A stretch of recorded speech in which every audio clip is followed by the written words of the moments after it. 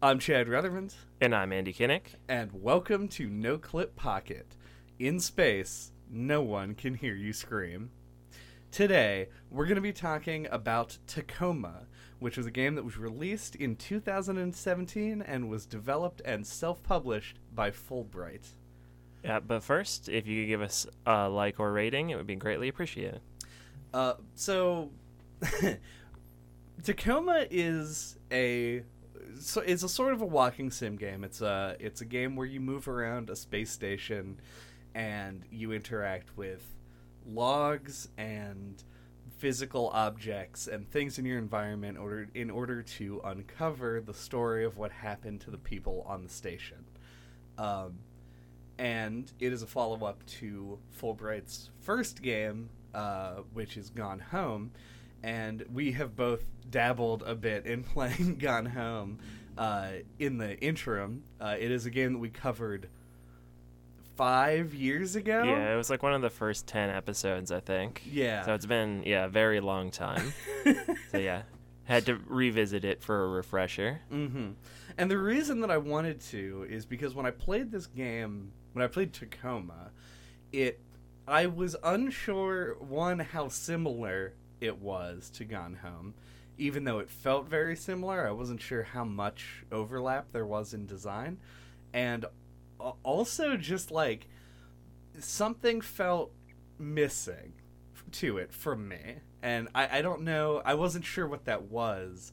But now, with the revisitation and everything, I feel like there are actually interesting comparisons to make. Yeah, no, I had a similar experience. I wasn't sure if you were going to as well or not, but yeah, this is a spiritual sequel, or a spiritual successor rather, to Gone Home, as you were describing. And when you boot it up, for one thing that stood out to me is this looks so much better than Gone Home. Like, I didn't realize it just how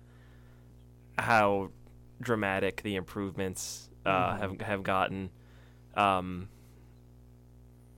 it's cool to see. Like, we talked about this, I think, with Telling Lies.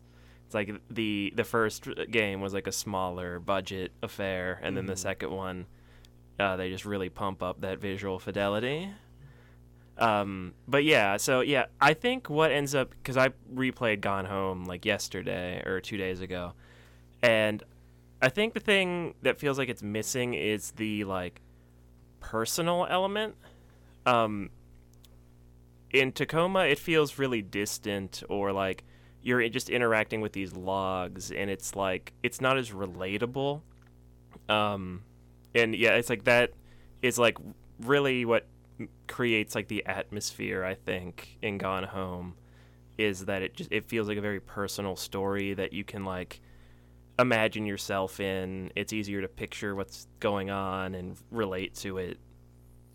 Yeah, I think, and I don't want this podcast to be a Gone Home redux. Like, if people are interested in hearing that, considering how old the original episode is, I would consider it. Yeah, do an epilogue episode.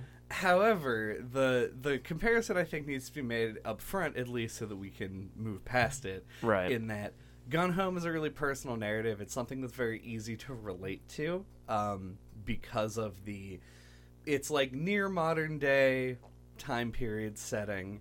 The characters in it, the struggles that they go through, and the things that they're interested in are all sort of crafted to relate to people who are likely to be the ones playing the game.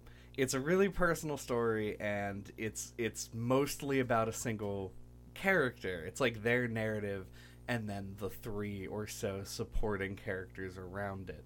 So not to spoil Gone Home.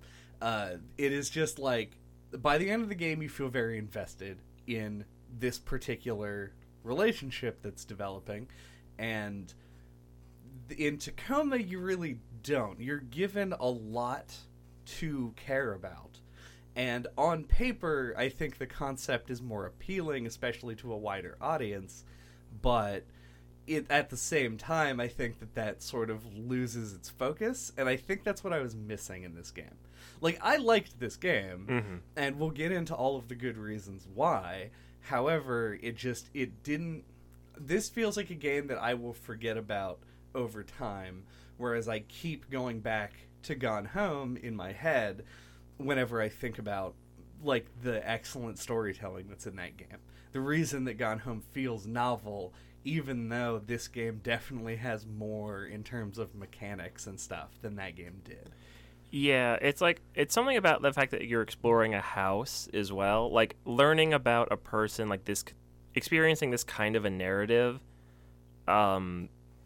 through like learning about a character through exploring their house and like looking at their stuff and like seeing the things that they did just feels like a really natural fit. Mm-hmm. And when you put it on a space station and you try to do like personal stories of like the crew and everything, like it almost feels like, I don't know, like it should be a little bit more like video gamey, Mm-hmm. if that makes sense. Like maybe there should be some more puzzles in it, or like, I don't know, there's something about it that it doesn't feel like it is quite as cohesive as the concept of Gone Home. Yeah. I don't know if you're satisfied having replayed that whole game to get 5 minutes of content out of it.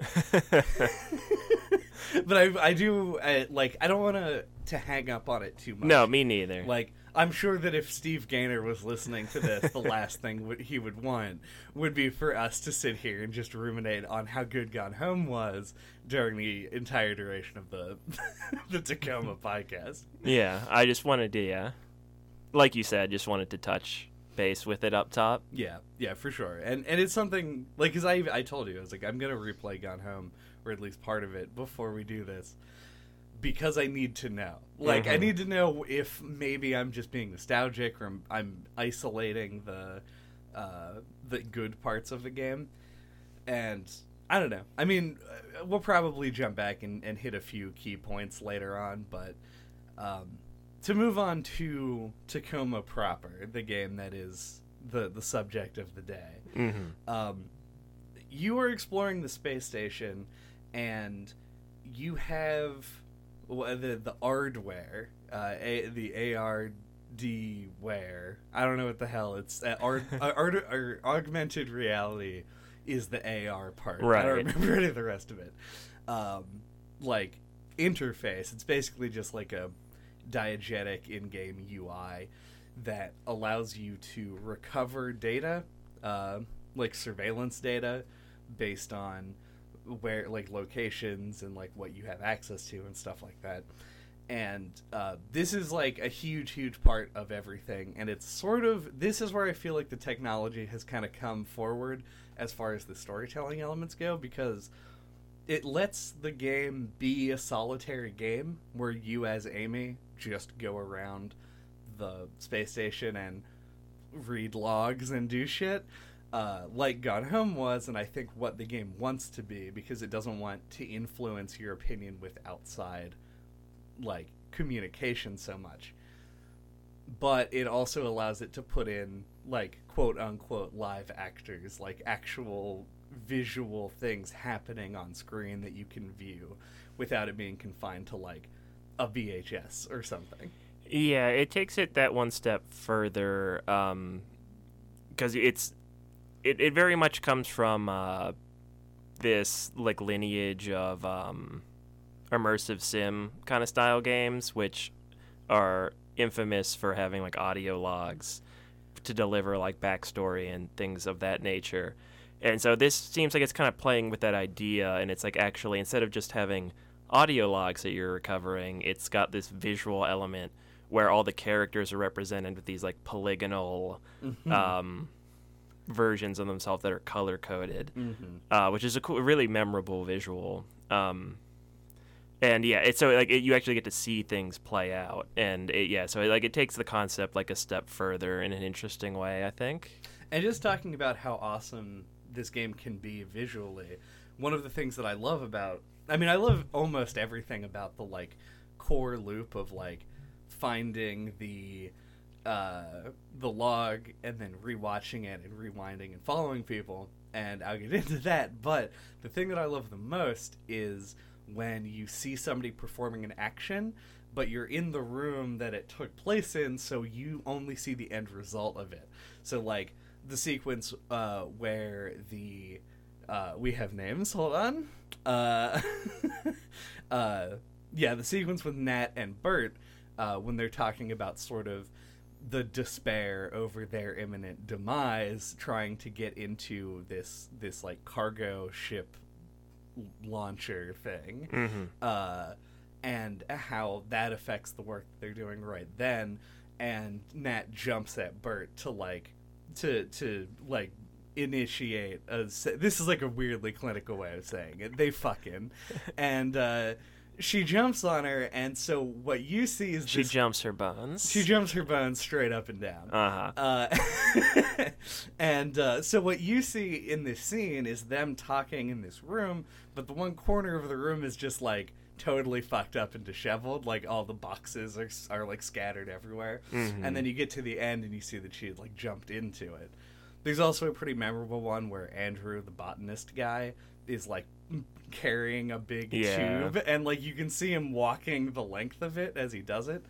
It like really enforces sort of like the immediacy of everything, and sort of how you're there in the aftermath. So there's a detachment, and I like that a lot. Yeah, no, it's very cool. Like it I think because it makes you use your imagination. Like it doesn't do all like the work for you. You have to like picture what the characters look like based on like, you know, you have their pictures, but then you have to kind of like map that onto like and connect who's who with their Polygon person, their fighting Polygon team member. Yeah, and so yeah, I think you get more connected that way to like what you're doing like in the moment, when you have to like think about it that little bit more. So it's more engaging. Yeah. Also, because you have to do a little bit of that like theater of the mind stuff, you know, like putting together everything. I have sort of like unofficially dream casted the movie version of this, and despite the picture of Clive being like obviously not a white guy, I have cast him as Stephen Merchant because he just has this British accent and is this tall, lanky motherfucker who you can't even imagine being a human person, and that is how I imagine Stephen Merchant is. It's not a bad fit. But yeah. I think it's really good. I think the visuals are really like, they're both evocative and also in places very pretty. They do a good job of sort of like mixing the confinement of being in the space station and how there's a lot of clutter because there are a lot of things that you need to survive, you know, like for a long period of time in space, but also you don't have a lot of room for it. So there's a lot of storage like compartments and things, and just like magazines and old food laying around everywhere. Yeah, people have like a bunch of stuff in their rooms. Yeah. And stuff. Yeah, just to like keep it there. Well, I love in Natalie's room. There's she's moved in with Bert for the duration of their stay because they are married, and so her room is just more storage. Right. They're just like piles of like beer cases, and the Christmas duck from Gone Home is there. It's really strange. Yeah, and they had to like make their there's a makeshift element in their room, like they make like a bunk bed, or like they make the bed double wide or something. I can't remember. Yeah, they'd like push things together, and also Bert is like painting a mural on one of the walls. Yeah. There's a lot of personality to be seen in each of their rooms for sure. Now, but one thing that you mentioned is that scene where she jumps her bones, and that leads into another thing I think is cool about the gameplay loop, is that like you're seeing the same scenes from different places and different locations and different perspectives, and that's a really good example for this as well. Is that you have Sarah and Andrew, I think, are talking in the medical bay or something like that, or maybe it's in Sarah's quarters, I don't remember. about the cryo sleep, and then you hear the boom Oh yeah. from in the room with them, and depending on what order you do it in, you either don't know what that was, or you know that it's Nat jumping on Bert. Right. Yeah, it's got this, and that's where this is a perfect sort of like So you get route. some like non-linear I don't know. It's just a really cool dynamic, and I don't feel like I've seen it much in other games. Like there's probably something, Yeah. but I haven't experienced anything like that before. Well, the thing that it reminds me of is Dark Souls, is the Phantoms. No, I'm kidding. Well, kind of. The thing about it, the thing that makes it really good is that I love this rewind, pause, fast forward mechanic where you basically choose what group of people to follow. When you go in, sometimes you don't get everybody who's in the scene, sometimes you do. Like the most notable scene I think in the game is when they're actually like Evie calls a meeting for everybody to meet up in Botany to discuss their plan moving forward. And so there's this like team huddle, and then everyone splits. They all split into like smaller groups, and so you can follow each of them and figure out what each person is saying about it. Like in a purely linear narrative, this is impossible because you would either have to have a scene with each of them individually that just plays out in a big long line, which would be boring. You could do like a split screen thing, which would get confusing pretty easily. Or just pre-rendered cutscenes. Yeah, like there's not a smooth, good way of doing it, but because of the way this game is set out, you can really you even get to ignore the things that you've already heard before. And it also has this element of being able to add secrets. You can somebody might go off and you might just forget about them, especially if there isn't a log thing on the timeline. But if you follow after that person, hey, you get a scene that maybe you wouldn't have seen otherwise. They'll start in a different room, and you have to go find them if they're actually involved. Yeah, like that scene in particular is a good one to call out because it does feel like it's like the most emblematic of the concept. Like it really feels like everybody just splinters in completely different directions, and you're like, that decision of like, who do I follow? Like who do I prioritize? Like it just remember it feeling the most like interesting in that moment. Yeah, I feel like it would be. I would want to have this conversation in a more with a wider sample size than just the two of us. Yeah. But I have this idea of this game with time pressure being a really interesting thing. If there was more of a puzzle to it as opposed to sort of like a mystery. Because when you have a mystery, it's like you need to solve it for the ending to be satisfying. And so they do.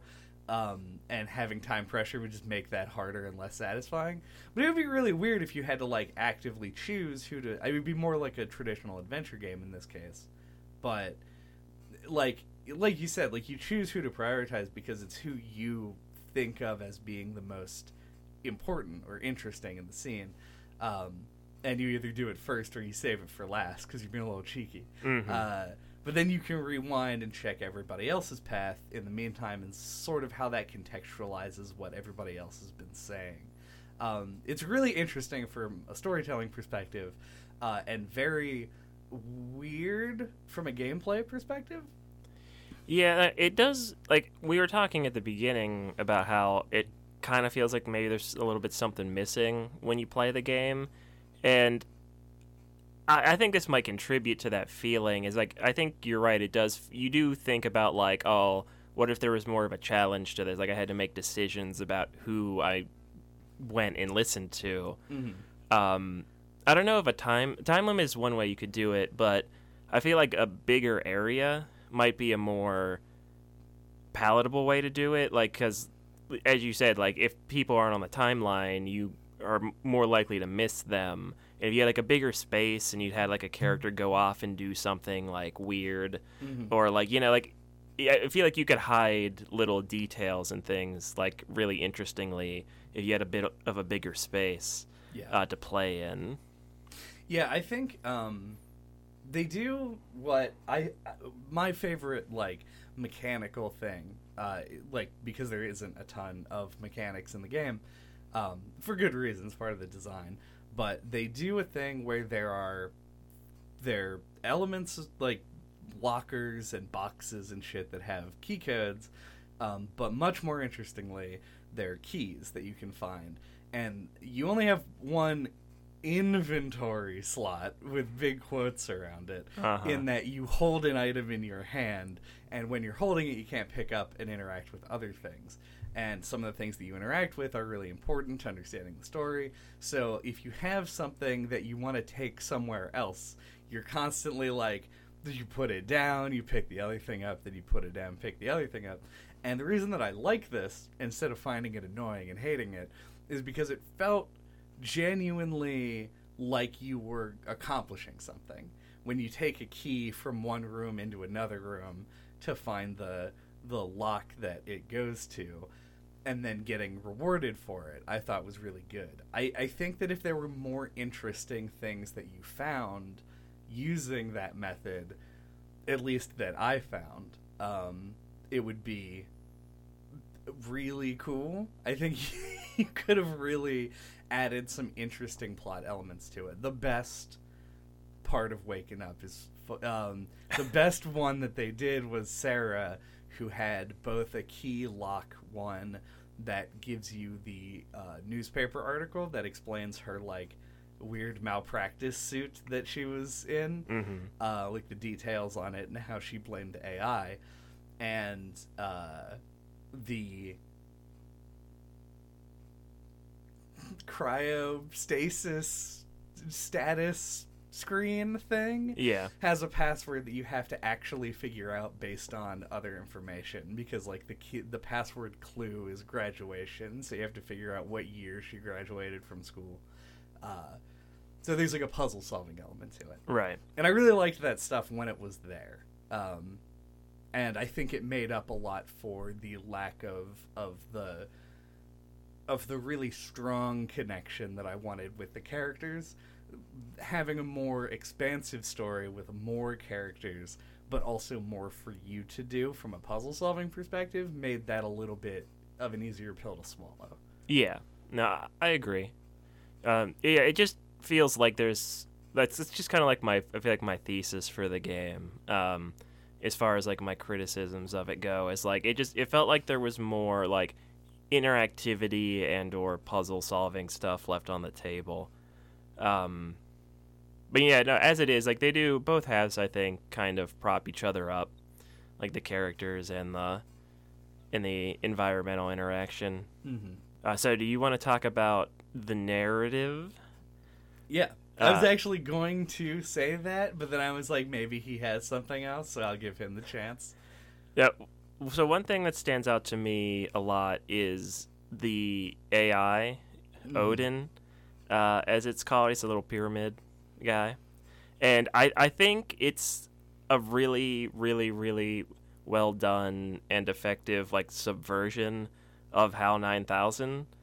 Yeah. Because like you start out the game, and at least for me, like it starts out, he says something ominous, or you could take as ominous, about how everything's being recorded on the ship, and you're like, he immediately gives you HAL 9000 vibes. And, you know, there's the whole thing where, like, the debris hits the space station, and he's talking about how, like, the oxygen supply, and you're like, is he lying to them? Is he trying to kill them? Et cetera, et cetera. And, like, it sets that up. And then just, like, the way it's executed and, like, how it, like, you find out that he's actually trying to save the crew, and it's, like, the company that runs or owns the space station that's trying to kill the crew. I just think that was really well done. Yes, I agree. I think that one of the more interesting elements of the game is sort of like,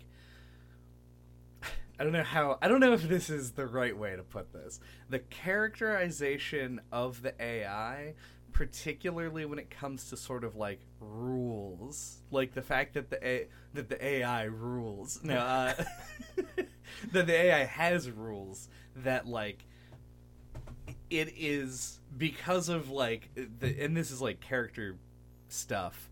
Like Natalie is training the AI and is an advocate of AI rights, and so she's training it to do these sort of like kind of critical thinking things, and so it takes the instructions from the company to murder them, and then tries to, while obeying the literal letter of the law, so to speak, spin its own like loopholes. Yeah, and like find all of these things in it where it can turn it around and save it, even if it isn't the like the you were programmed to do this thing to do.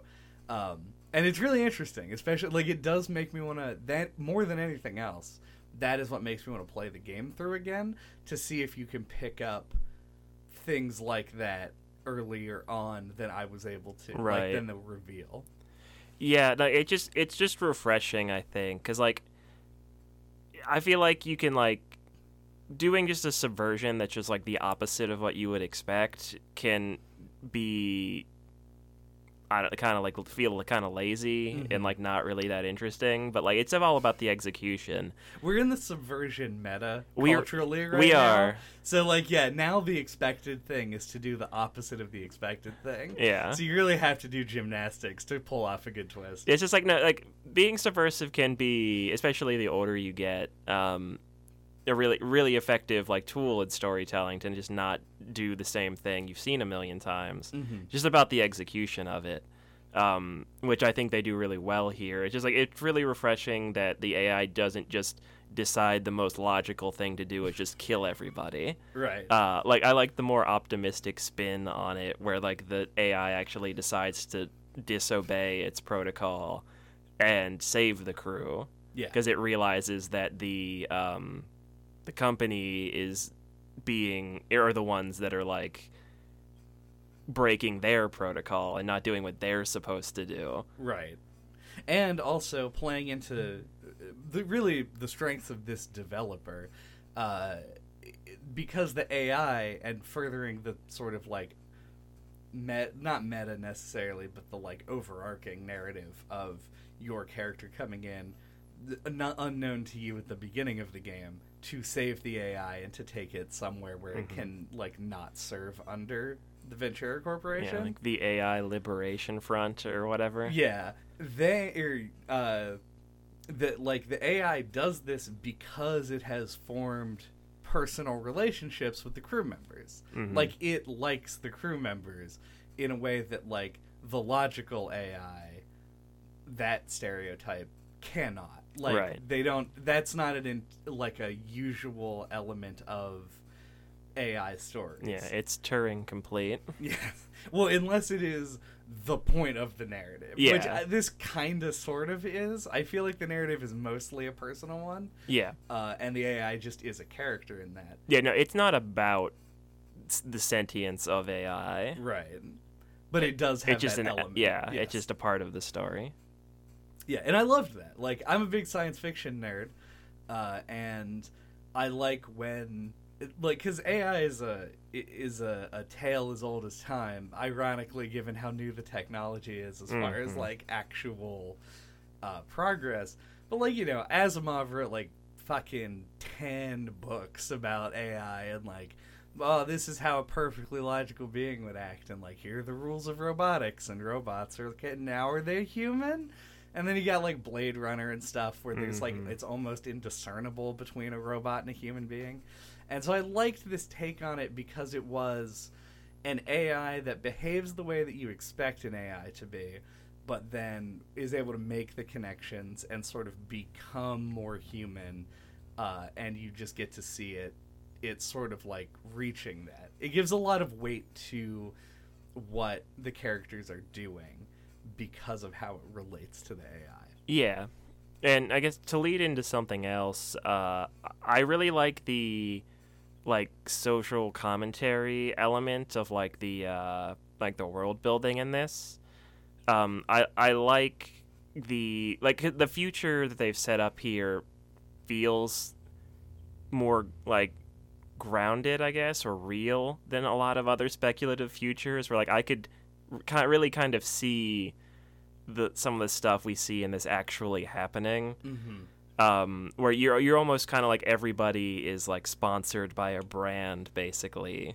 Yeah. Which is a kind of cynical view, but like one that like you can definitely trace a line and see how they got there. Yeah. Yeah, I think the most dystopian part of this future, like, we get the, like, almost sort of comical element of the fact that, like, all of the major players in this are, like, leisure companies. Like, you are part of a very WALL-E future. Yeah, like, the Ventura Corporation is, like, developing vacation homes in space. Like, that's, like, their primary thing that the Tacoma station is, like, working on. And the rival that ends up saving the crew members in the end, and who Clive was originally an employee for, is Carnival, specifically the real world Carnival that operates cruise lines, now just does space cruises in this game. And that's fantastic. Like, that's kind of funny, and also, like, fits and everything. Yeah, it also, like, feels like it makes some amount of sense. Exactly, yeah. And so the most dystopian part of this is the fact that Carnival, in addition to running cruise lines, also operates a university that has like a planned career track from where you go to school and then directly into working for the same company. And it does sort of like put in like basically like company bucks, like your loyalty to the company, as shorthand essentially for like that style of the workers not being able to like gain any power because they're so beholden to the company, right? Which is fine. Like, it's very Black Mirror. Yeah, it's super not the point of this story, and it's just there as a world building thing. But it's good icing on that cake. Exactly. Yeah, like the world, you feel like you have an understanding of how the economics work. Yeah. In Tacoma, that is surprisingly deep for how little lip service it actually gets. Yeah, it's just like it feels grounded enough in stuff that's happening right now that it just feels like it makes intuitive sense to you. Like, it's not hard to understand like how this world works. No, yeah, super good. And actually, I probably would have gone through this whole podcast without even thinking about it unless you mentioned it. And it really was like going through. It was something that was always in the back of my mind. So I don't know why that slipped it here. I think it's just it was so well integrated. I just have like one other lingering thing I wanted to bring up. Is after playing this and Gone Home Again, I was reminded that of 0451 as a thing. And I brought up immersive sims earlier. But it's like a trope that originated from System Shock? Yeah, whatever studio. Oh. Looking Glass. Yeah, that's who worked on those games, like that was like a calling card of theirs, that they put that as like a code, like a key code or something like that in all of their games, and it's been something like that's a torch that's been carried by certain kinds of games going forward. And I just completely forgot that it was a thing that existed until replaying these, and I was like, oh yeah, like this 0451 sounds familiar. Like I feel like this is a thing that I've heard people talk about before, and I looked it up and went down that rabbit hole of the history of that. Don't know if there's anything really interesting to talk about here. I was just reminded of that as a thing, and I found out that it originates from the book Fahrenheit 451. Oh yeah, because System Shock is a very sort of like future dystopia sort of game. I remember, I guess not to get too far off the rails on this episode, but like I remember before there was sort of a breadth of games in the genre, and like immersive sim kind of took over as the catch-all term for these games that are like System Shock. Right. Ironically, not really BioShock, but it has like similar it is on the same ground. Yeah, it's got a similar design philosophy. Yeah, it just isn't as like, it's not as sim. Right. It is immersive without the sim. Light on the sim. Yeah, very light on the sim. You can light oil and stuff with fire. But yeah, like games of the System Shock ilk were just referred to as 0451 games for a while, which is interesting because it is like such an insular little joke. But yeah, the very first unlockable thing that you come across in Gone Home is 0451. I mean, I guess you can come across shit in different order, but for most people, in the dad's study, yeah, is an 0451 code immediately, and that is more paying homage than it is like a signifier of the genre of the game. Yeah, I wanted to compare it to like the Wilhelm scream in movies. Like it's just like it's something that I think started as an in-joke and has just taken on like a meaning of its own because it's been carried over into so many other things. Yeah. It's very good. And it's funny because like we don't get to talk about this very often because we don't do a lot of immersive sims. No, I didn't grow up with them. The only ones I've played are the ones we've done on this podcast. Yeah, and it's rare. Yeah. Because they do usually take a long time and are usually pretty hard. Yeah, so yeah, I'm not familiar. I'm not versed in the genre. Yeah.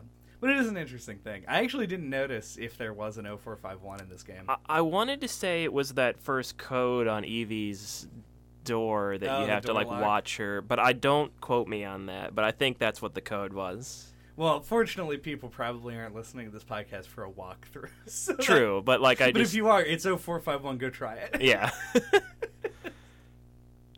But yeah, it's something I think it feels unique to video games, like a genre-wide Easter egg. So I just wanted to bring it up. Yeah.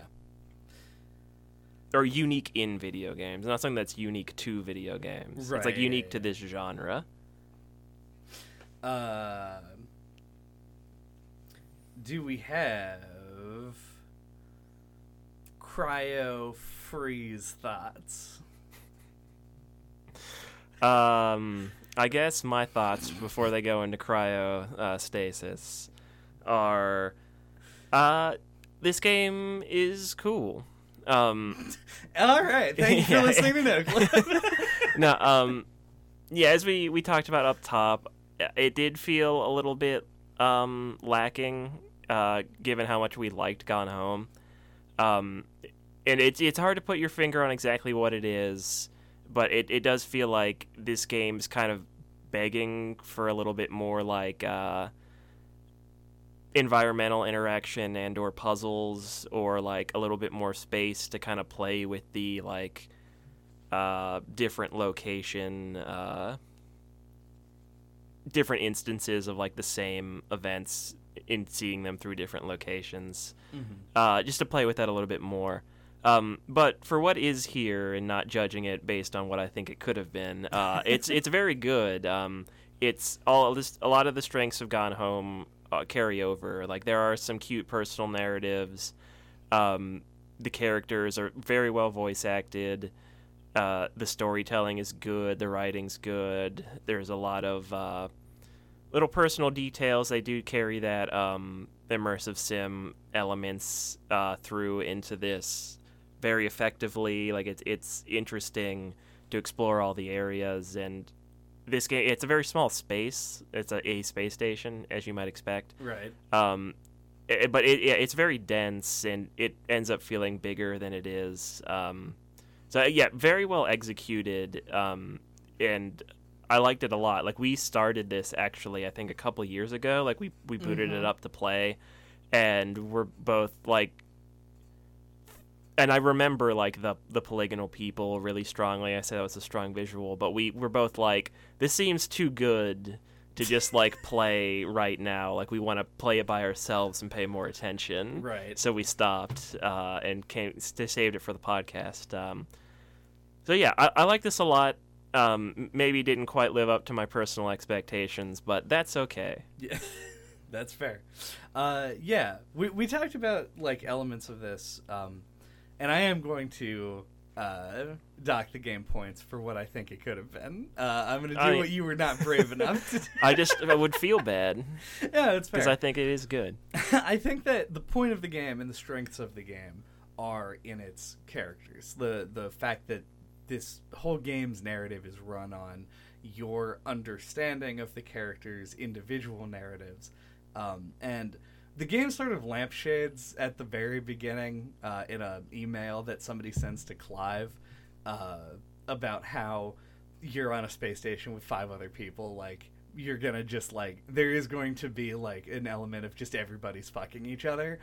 And, like, you do see that in the game, like, but also I feel like it's very realistic and natural that would happen. Yeah. So, like, I'm not upset about it, and I think that it ends up playing out. Like, everyone sort of has, like, with the exception of Sarah, has some romantic connection either on or off ship.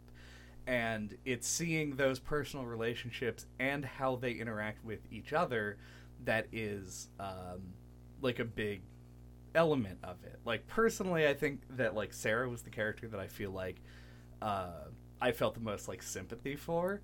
Yeah, she kind of becomes the main character as it goes on. Yeah, I think her and Natalie share a huge weight of this narrative. Mm-hmm. Her because she is sort of the one who becomes the main character and saves the ship, and Natalie because she's the one who is the most, like, interactive with the AI. With Odin. And so, like, these characters and their relationships are really what drives the game forward, but they introduce this element of the logs and being able to rewind, and it just feels like there's so much that if you had this, you would want to do with it. You want to make all of these wild, like, sort of things, like puzzles and interactions and stuff. And there's very little of it, and I think that's the biggest disappointment. So basically, I love this game. I think that a lot of the stuff in the game is super, super good, and I think that the narrative and the characters are all really well realized, believable, and is what drives this game forward. But I feel like there's a lot of stuff and a lot of time that you spend doing a sort of rote behavior where I think there could have been a little bit more active participation. Yeah. I think that's what No, yeah, I agree. Good ass game, though. Mm-hmm. Thank you for listening to No Clip Pocket. What are we talking about next time? Next time, we're going to be talking about indie skateboarding game Ollie Ollie, which I played briefly on the 3DS several years ago. So we'll see how that plays out. Returning to Chad's favorite niche genre of skateboarding. So, you know, grind on in to catch us. I don't know what the fuck I'm talking about. Until that time, if you want to get a hold of us, all of our contact information is on our website at noclippodcast.com or on splattershot.pro, where you can find links to all of our contact information, including our email address, our Twitter account, our Discord, and you can find links to all of our old episodes, including a very, very old episode on Gone Home. Yeah, maybe check out Firewatch instead. Yeah, Firewatch is a good one. Edith Finch, yeah. I think. Ethan Carter. Ethan Carter, yep. We like walking sims. And we do talk about them kind of a lot, so. ESPN, catch 'em. Odin, could you please smash the like button for me?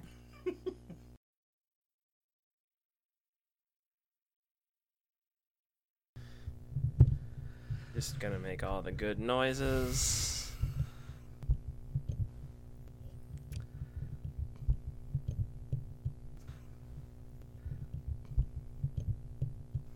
Alright, that should be good. Alright.